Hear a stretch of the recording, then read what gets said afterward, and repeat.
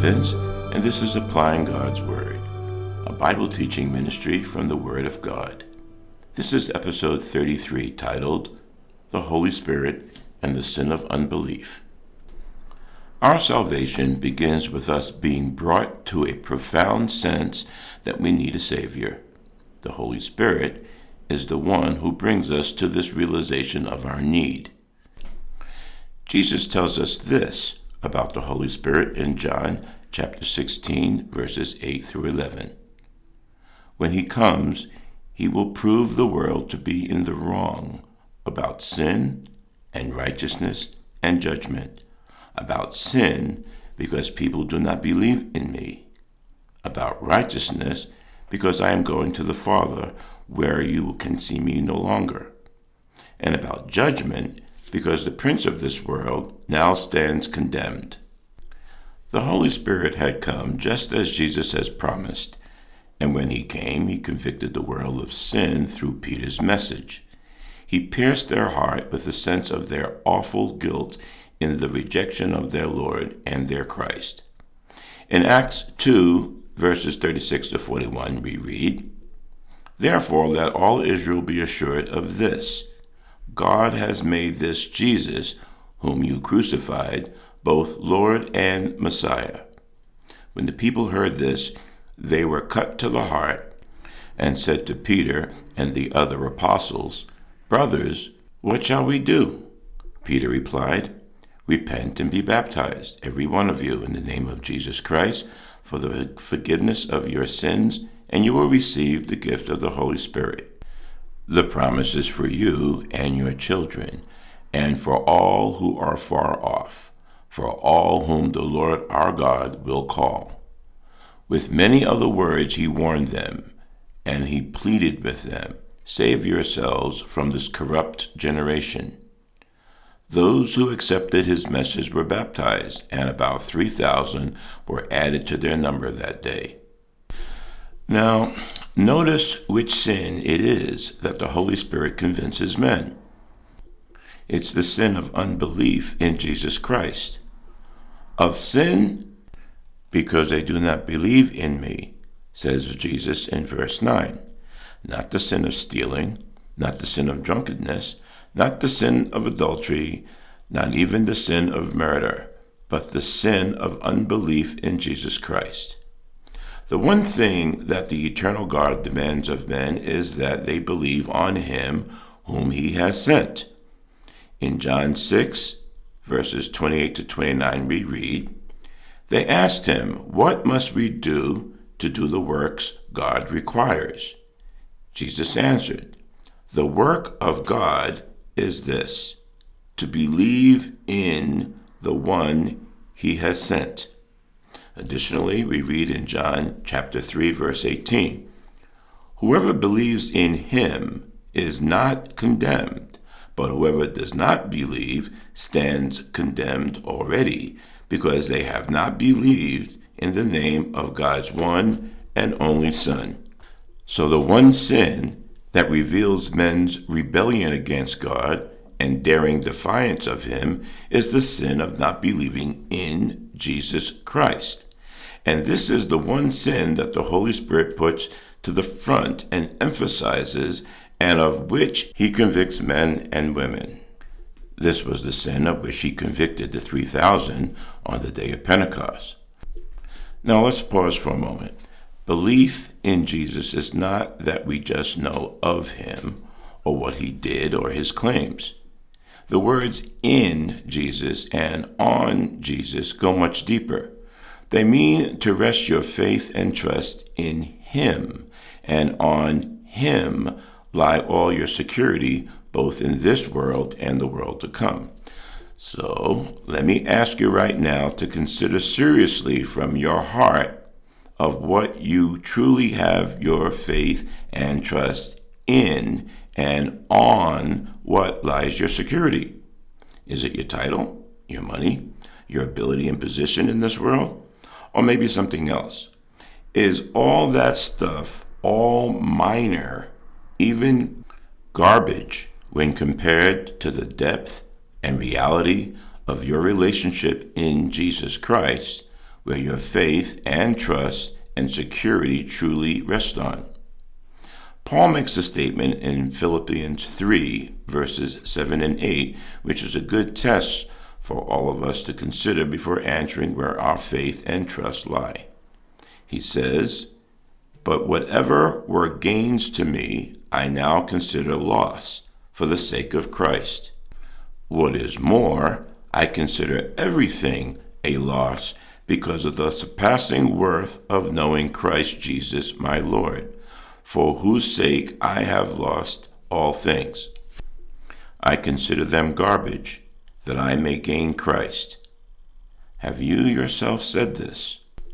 Paul could not say this before his conversion, which I'll highlight in a moment. Okay, so Peter was the first human instrument the Holy Spirit used to convict the 3,000 from their sin of unbelief. Doubtless, there were many other sins in the lives of the 3,000, but the one point that the Holy Spirit brought to the front through the Apostle Peter was that the one whom they had rejected was their Lord and Christ. You can read Peter's message in Acts 2, verses 22 to 36. "And when they heard this, namely, that he whom they had rejected was Lord and Christ, they were cut in their hearts. This is the sin of which the Holy Spirit still convinces men and women today." There is a wide difference among people in regard to a variety of sin, but the thief who rejects Christ and the honest person who rejects Christ are alike condemned at the great point of what they do with God's Son, and this is the point that the Holy Spirit presses home. The sin of unbelief is the most difficult of all sins of which to convince men. The average unbeliever does not look upon unbelief as a sin. Many unbelievers look at their unbelief as a mark of intellectual superiority. They'll toss their head and say, "I'm an agnostic," or "I'm a skeptic," or "I'm not a religious person," and assumes an air of superiority on that account. When the Holy Spirit touches a man's heart, he no longer looks upon unbelief as a mark of intellectual superiority. He sees it as the most daring, decisive, and damning of all sins, and is overwhelmed with the sense of his awful guilt, in that he has not believed in the name of the only begotten Son of God. If the Apostle Peter had spoken the same words the day before Pentecost, no such results will have followed. But now Peter was filled with the Holy Spirit. The Holy Spirit took Peter and his words and convicted his hearers. The Holy Spirit is the only one who can convince men of sin. The natural heart is deceitful above all things and desperately wicked. And there is nothing in which the inbred deceitfulness of our hearts comes out more clearly than in our own estimation of ourselves. The longer you study human nature, the more clearly you see how hopeless the task is of convincing men and women of sin. We cannot do it, nor has God left it for us to do. He has put this work into the hands of the Holy Spirit. One of the worst mistakes we can make alone in our efforts to bring people to Christ is to try to convince them of sin in any power of our own, no matter how clear we speak, no matter how well we explain the Scriptures. But while we cannot convince men and women of sin on our own, there is one who can. The Holy Spirit can convince the most hardened and blinded person of sin. He can change men and women from utter carelessness and indifference to a place where they are overwhelmed with a sense of their need of a Savior. While it is the Holy Spirit who convinces men of sin, He does it through us. This comes out very clearly in the context of what Jesus says in John 16, verses 7 and 8. "But very truly I tell you, it is for your good that I am going away. Unless I go away, the Advocate will not come to you. But if I go, I will send him to you.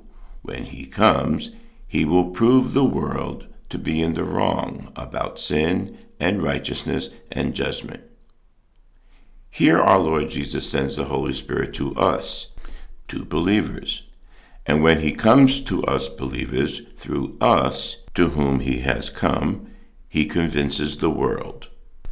On the day of Pentecost, it was the Holy Spirit who convinced the 3,000 of sin. But the Holy Spirit came to the group of believers, and through them, namely Peter, he convinced the outside world. Every conversion recorded in the Acts of the Apostles was through the agency of men or women already saved. Take, for example, the conversion of Saul of Tarsus. If there ever was a miraculous conversion, it was that. The glorified Jesus appeared visibly to Saul on his way to Damascus, but before Saul could come out clearly into the light as a saved man, the human instrument was brought in. Saul, prostrate on the ground, cried to the risen Lord, asking what he must do. And the Lord told him to go to Damascus, and there he would be told what he must do. Then Ananias was brought into the scene as the human instrument through whom the Holy Spirit would do his work. Now let's read Acts chapter 9, verses 17 through 19. Then Ananias went to the house and entered it. Placing his hands on Saul, he said, "Brother Saul, the Lord Jesus, who appeared to you on the road as you were coming here, has sent me so that you may see again and be filled with the Holy Spirit." Immediately, something like scales fell from Paul's eyes, and he could see again. He got up and was baptized, and after taking some food, he regained his strength. Now take the case of Cornelius. Here again was a most remarkable conversion. In Acts 11:13-14, an angel appeared to Cornelius, but the angel did not tell Cornelius what he had to do to be saved. The angel instead said to Cornelius, "Send men to Joppa and call for Simon, whose surname is Peter, who shall tell you words whereby you and your house shall be saved." So when we go through the record of the conversions in the book of Acts, we will see they were all effected, as they still are now, through the human instrument the Holy Spirit uses to convict men and women of the sin of unbelief. But the Holy Spirit not only convicts of sin, he convicts in respect of righteousness and judgment. We'll study that next time.